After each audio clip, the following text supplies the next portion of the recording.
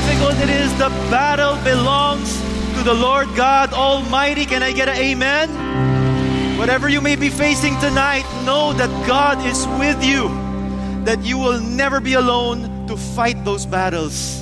And so we thank you, God, for being with us here tonight. We thank you, Lord, for bringing all of us here as your church to pray and fast. And Lord, whatever it is that we are up against today, we know, Lord, that the victory is in Christ Jesus and in His name alone.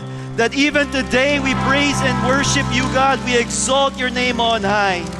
So please be with us today, this very night, as we study your word, as we experience your love. I pray, Lord, that you would impact every one of us here, including those joining us online. And we thank you, God, for you are merciful, you are good, and you love us. All of these things we pray in Jesus' name. And everyone said, amen and amen. You may be seated, guys. Right now, this is our day 4 of our prayer and fasting. And I'm so thankful that you guys are here joining us, whether on-site or online. Can you greet the person next to you and just check up on them kung okay pa po sila? Are you hanging on? You know, such a day like this reminds me of a time that me and my wife and a few other friends from church, after a service, we went out. And as is customary after a service, we go to a restaurant, a very nice restaurant. And in this restaurant, we get such a wonderful surprise. What is it? We get to eat this wonderful thing on the screen. Nakikita niyo pa ba kung ano yan? Ang sarap, no? Just looking at it, parang naglalaway na, it's salivating, no? And as good as that meal was, man, we were eating it. All of us were smiling and delighted. Gutom pa po kayo? As we were eating this wonderful meal, all of a sudden, I see something on my wife's face. Bigla na lang, she bit on something. Okay? Very, extremely hard. And as it turns out, when she inspects the thing, it is actually the pakaw of an earring. How many of you know what a pakaw is? It's the piercing at the end of an earring, the one you clip. For the ladies, you know that. And she spat it out and saw what it was. Now, at this moment in time, I had to be honest with you, I was really boiling up already. We were just enjoying this wonderful, sumptuous meal, and then we find that, of all things, in the dish. And so my wife and I stood up, we asked calmly for the manager, and then we politely asked, you know what, this is unfortunate that this happened.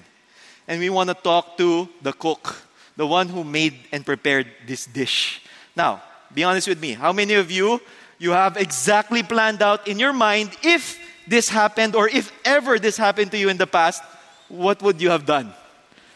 What would you have done? Would you have thrown a fit? Would you have bashed them on Facebook? Don't go to this restaurant. You know, I praise God for my wife. You know what she did? She called for the cook.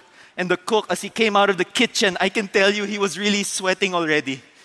And I can tell that it came from him because one of his earrings was missing. And it was a guy. And so when my wife approached the cook, I was there. I was like, you know, what's going to happen? What's going to happen? All of a sudden, my wife tells the guy this. You know what? It's unfortunate that this happened. Ang sarap ng pagkain. But let me tell you something. Because I am a Christ follower, I will not get mad at you. Instead, I will forgive you. And I was like, wow. And then she proceeded to actually tell the guy about the gospel, because this is the reason why she can forgive him for this unfortunate event. It is because Christ Jesus has forgiven her. And then, as is customary to her, she gives me the eye. You know, husbands, you know that? It's time for you to step in, pastor. It's time for you to do and share the gospel, what you actually do for a living. And so I step in, I share the gospel right in front of the restaurant. Everyone's watching. We're praying for the guy, and he receives Jesus as Lord and Savior. Guys, were it not for that unfortunate scenario, we could have lost our cool, but instead, we allowed the Spirit to guide us, and it ended up letting the guy know of how God loves him so much. And it leads us to our topic for tonight, day 4, as we tackle this most challenging command. This is a very difficult, if not the most difficult command that we see from the Bible. And we will tackle God's love for our enemies. Have you thought about your enemies lately? Have you ever experienced something like this in your situation where you've been hurt, where you've been hated, where you've been disappointed by someone, you've been wronged, betrayed, you've been used or accused, you've been maligned, gossiped about, abused, or abandoned? Diba? Just thinking of those people who have hurt us or wronged us, parang lumalabas na yung mga emotions in our hearts. And so the most natural thing, after you think about what has been done to you or how you've been wronged, is how you will respond to that person or to that situation. You see, whether you like it or not, most of us, we have enemies. Whether it's your spouse, whether it's your children, whether it's the people living in your homes, whether it's the people you work with on a day-to-day basis, whether it's the people even in church. Now, if you're seated next to your enemy, please don't, okay? This is the message that is for all of us. How do we actually respond whenever we're wronged? How do we treat our enemies? You know, there was this prime minister from Spain in the 1800s, and on his deathbed, the religious clergy went to him and said, "Do you want to be absolved?" And he said, "Yes." He's dying already. And they said to him, "Well, for you to be absolved, you have to forgive your enemies." And so this prime minister thought for a while, and he said, "You don't have to do that. I don't have enemies." And then the clergy were like surprised, wow. And then he said, "Because I had them all killed." And so it just reminds me that all of us, we would rather get vengeance. We would rather retaliate than actually do something that Christ commanded us. When you ask yourself this question, how can I get rid of my enemies? How can I actually get rid of them or destroy them? You know how you can do that? Number 1, look at this. It is by loving them. You get rid of your enemies by forgiving them, by loving them in the way that Christ has loved us. And that is why our main idea for today is this. Let's all read this together. Love my enemies. And with that, 2 action points. Pray and make peace. Can you whisper that to the person next to you? Love your enemies. Kahit na enemy niyo po yung katabi niyo, sabihin niyo, "I love you." You know, as I was preparing for this talk, it was very surprising that I saw from a medical study from Johns Hopkins University that there is actually some very scary side effects of unforgiveness when you would rather hold on to a grudge or you would rather be bitter towards your enemy. You want to find out what it is? Okay, 1 person said yes. The rest of us, okay lang? Okay, look at this. Side effects of unforgiveness. You actually end up with higher stress and blood pressure. Okay, so mga may high blood pressure, check nyo na po yung puso natin. Okay, literally and figuratively. Okay? How about this? You actually have a lowered immune response. When you're constantly thinking of your enemies and how to get back at them, you have a lowered health response. And get this, it might lead to chronic illnesses such as heart disease, diabetes, and advanced aging. Diba? Maybe some people, they're so angry. Diba? Nagkakaroon na ng lines dito. Parati lang naka-frown. What's more is that these people have been found to, look at this, have mental health issues, anger, anxiety, depression, bipolarity, and post-traumatic stress disorder. And on top of that, there are relational tensions like bitterness. Some people are antisocial. Some people exhibit toxic behavior. And all because they still don't want to release the hatred that they have towards those who have hurt them. Question is, are you one of those people today? Are you still holding on to something that has been done to you a week ago, a month ago, a year ago, a decade ago? Guess what? It's bad for your health. And not only physical health, but also spiritual health. And God, today, in this room, wants to set some people free from this stronghold of unforgiveness, from this stronghold of bitterness. And that's why we read together in Luke 6 verse 27, Jesus says to His disciples, to those who are willing to what? To hear, to listen, to be attentive. Sabi niya, let's all read this together. Love your enemies. Napakahirap po nito gawin. And then He backs it up with 3 action points that can exhibit our love for our enemies. He says not only to say, I love you to your enemies, but look at this. You are to do good to those who hate you. To those who don't like you, who don't want to be with you, you are to do some act of kindness towards them. And not only that, thirdly, He says, bless those who curse you. Yung mga marites na parating nag-uusap tungkol sa'yo, sabi niya, what? Bless. In other words, proclaim or invoke God's promises, God's blessing to them. Nagawa po ba natin to? Ever? And what's more, He says, look at this, pray for those who mistreat you. You know what I realized? Jesus tells us to love our enemies, and it is backed up by action.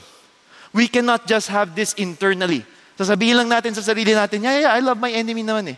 But you actually have to see it through how you respond, how you treat your actual enemy.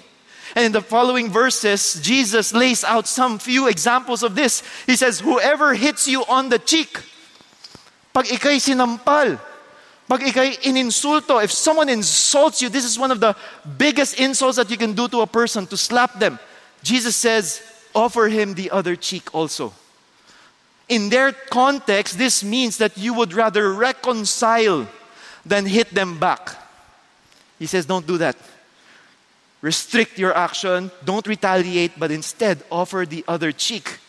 Now, of course, we want to clarify that this is a personal conflict. This is not a life-threatening issue. Okay? So if you're in a life-threatening scenario, flee, okay? Don't turn the other cheek. Okay? But He says, in personal conflicts like this, when someone insults you, would you rather insult them back or would you rather reconcile? Then He says, furthermore, whoever takes away your coat. To a person living back then, your coat was all you had to protect you from the elements. And then He says, even that coat, do not withhold your shirt. Bigay niyo na yung undershirt niyo and give it to this person. And third, He says, give to everyone who asks of you, and whoever takes away what is yours, do not demand it back. In other words, smother them with kindness and generosity. Do not take revenge. Instead, He says, the golden rule, which Jesus says, verse 31, let's all read this together. Treat others in the same way that you want them to treat you. I was talking to an atheist who turned to Christianity, and he said one of the biggest things that turned him towards the Christian faith was this command that you are to treat one another in the same way that you want to be treated. It is proactive.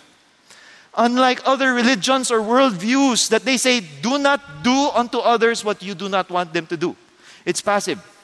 But here, Jesus goes the extra mile and says, actually do something that you would want to be done for you. This is what Jesus teaches us. This is His command, to love our enemies and to treat them in the way that we also want to be treated. Why? He says in the next verses in 32, let's see this verse. If you love those who love you, what credit is that to you? Anong pinagkaiba mo sa ibang tao?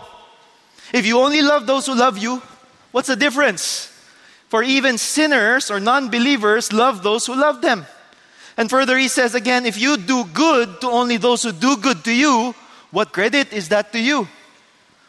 What better are you? For even sinners do the same. And verse 34, it says here, if you lend to those whom you expect to receive, what credit is that to you? Even sinners lend to sinners in order to receive back the same amount. In other words, there's no difference. If you only love and treat those who are loving of you and kind of you, what is setting you apart? Jesus brings this command and says to His followers, if you really want to follow me, you're going to have to love your enemies. Yes, I know the hurt is there. Yes, I know the trauma is there. Yes, I know it's very difficult. And yet He tells us, love your enemies. And we can't love our enemies apart from the Holy Spirit enabling us to do so. Amen po ba? We need the Holy Spirit to constantly fill us so that this love will not be from us. Kasi mauubusan po tayo. Hindi natin kaya on our own. And that is why the Holy Spirit is the one who enables us to do such an impossible thing. You know, I was reminded of this as I was preparing. When I became a Christian, I had forgotten that when I was a really young kid, you know, I was sexually abused. I was molested by a house help, a guy and a girl. And for so long, as I was growing up, I tried to hide that. I tried to forget about it. And that's why often my wife says, you're so forgetful. You know, I don't remember stuff. And maybe that's a coping mechanism.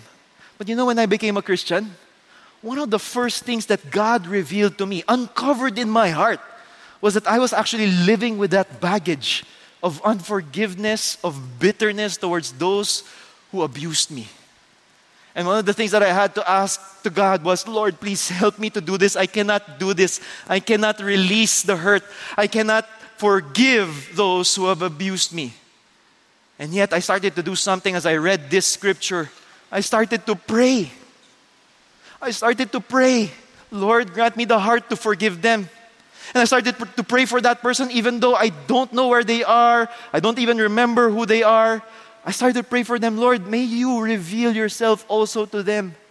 And you know, guess what? As I prayed for my enemy, the Lord tenderized my heart. All of a sudden, the bondages were being loosed. And I was able to forgive them. And even though the hurt sometimes surfaced, I was able to still forgive them through the power of the Holy Spirit. And that's why Jesus reiterates it for the second time in verse 35. Let's all read this together. Love your enemies. Do good to them. Lend, expecting nothing in return. And guess what? Nakikita po ng Panginoon ang lahat ng ginagawa natin. He says, your reward will be great and you will be sons of the Most High. This does not mean that when you forgive your enemies, you will become a Christian. No. It means that when you love your enemies, you prove that you really are a Christ follower. That you really are a child of God. Why? Because for God Himself, is kind to ungrateful and evil men. Even unbelievers, even atheists, even those who deny God, God still provides the rain. God still provides blessings common to all. And He loves even those who disregard Him. And Jesus closes out this section with this. Let's all read this. Be merciful, just as your Father is merciful. Whenever we love and pray and make peace with our enemies, we become merciful, just like our Father. At this point, I want to ask a brother in Christ to share his testimony on how he lived this out in his own life. Let's welcome Ken Garange.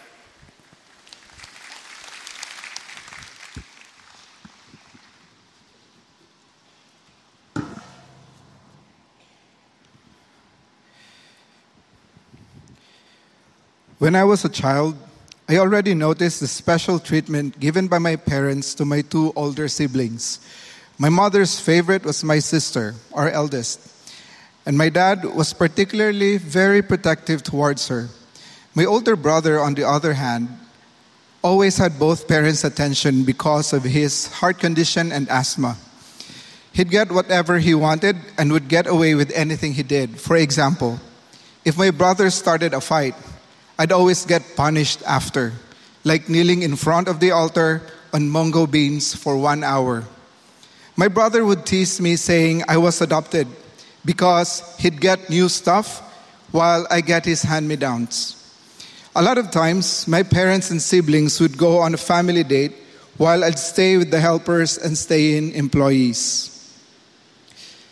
It was during those times that I was abused by some employees. I ran to my parents the first time hoping they'd comfort and protect me. I ended up being punished in front of all the employees instead. My biological mother passed away when I was 8, and Dad eventually remarried to a Filipina U.S. citizen. I looked forward to the day when I'd be with my new mom. However, after a few years, my dad left her permanently. It turns out that all the while, he had been having an affair in the Philippines. My stepmom was extremely heartbroken and was left with so much financial debt from my dad. One day, he brought home the woman with whom he had been having an affair with to live with us, with no questions, no introductions, no explanations given, and no objections, no reactions allowed. We just have to live with this stranger at home. Also, I wasn't allowed to communicate with my stepmom in the U.S. Despite all these setbacks, I did well in school as this was my outlet. I became class president from elementary till high school. I was always on the honor roll, and on top of my studies, I'd always spend at least 3 hours daily helping out in our family business, including weekends. There was a season when I had to go to the market and cook for the family myself. In spite of this, my dad would put me down for not helping him out in the business and at home, berate me for not taking care of my older brother, point out my supposed usual underperformance at school, like when I was second honor in my Chinese classes and third honor in my regular classes that grading period. He removed the TV from my room as a punishment. My brother, on the other hand, who had failed subjects, get to keep his TV. Every grading period, my dad would send promissory notes because he didn't have the funds to pay for school. Yet every weekend, he'd go to the casino and various pubs. There was a time he took my savings money and pawned a piece of jewelry I bought for myself. During that time, we'd already lost all our properties and jewelry and downsized our business. We'd also been delaying our employees' salaries and giving them half of their wages. All these things eventually became too much for a high school kid to handle. So I decided to put an end to it all. I was in third year high school that time and a candidate for next school year's student council president. I had access to someone in school selling locally made firearms. I made arrangement to pick up a handgun during lunch that day. The plan was to shoot my dad when he was taking his afternoon nap and ensure that one bullet was left for me, since I wasn't willing to go to prison. On my way to my last morning class, I bumped into our school pastor. I didn't recall the exact conversation, but at one point the pastor quoted, "Come to me, all who are weary and heavy laden, and I will give you rest." Suddenly, I was intensely crying. The next thing I remember was this pastor sharing the gospel to me. I received Jesus as my Lord and Savior that day.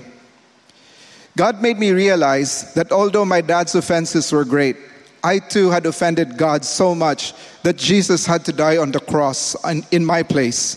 At the same time, Jesus offered me peace, rest, and purpose. As I was growing in my Christian walk, the Lord made me realize that though I've received the Lord's forgiveness, I had not forgiven my dad and those who've hurt me. As a forgiven child of God, I also must forgive and let God take care of my past, my present, and my future. So in the new year of 2010, I sought my dad, who had moved to the province, and the Lord gave me the opportunity to meet him personally. I asked for his forgiveness and I gave him mine. He did the same. We both cried for hours, letting go of all those years of hurt, pain, and bitterness.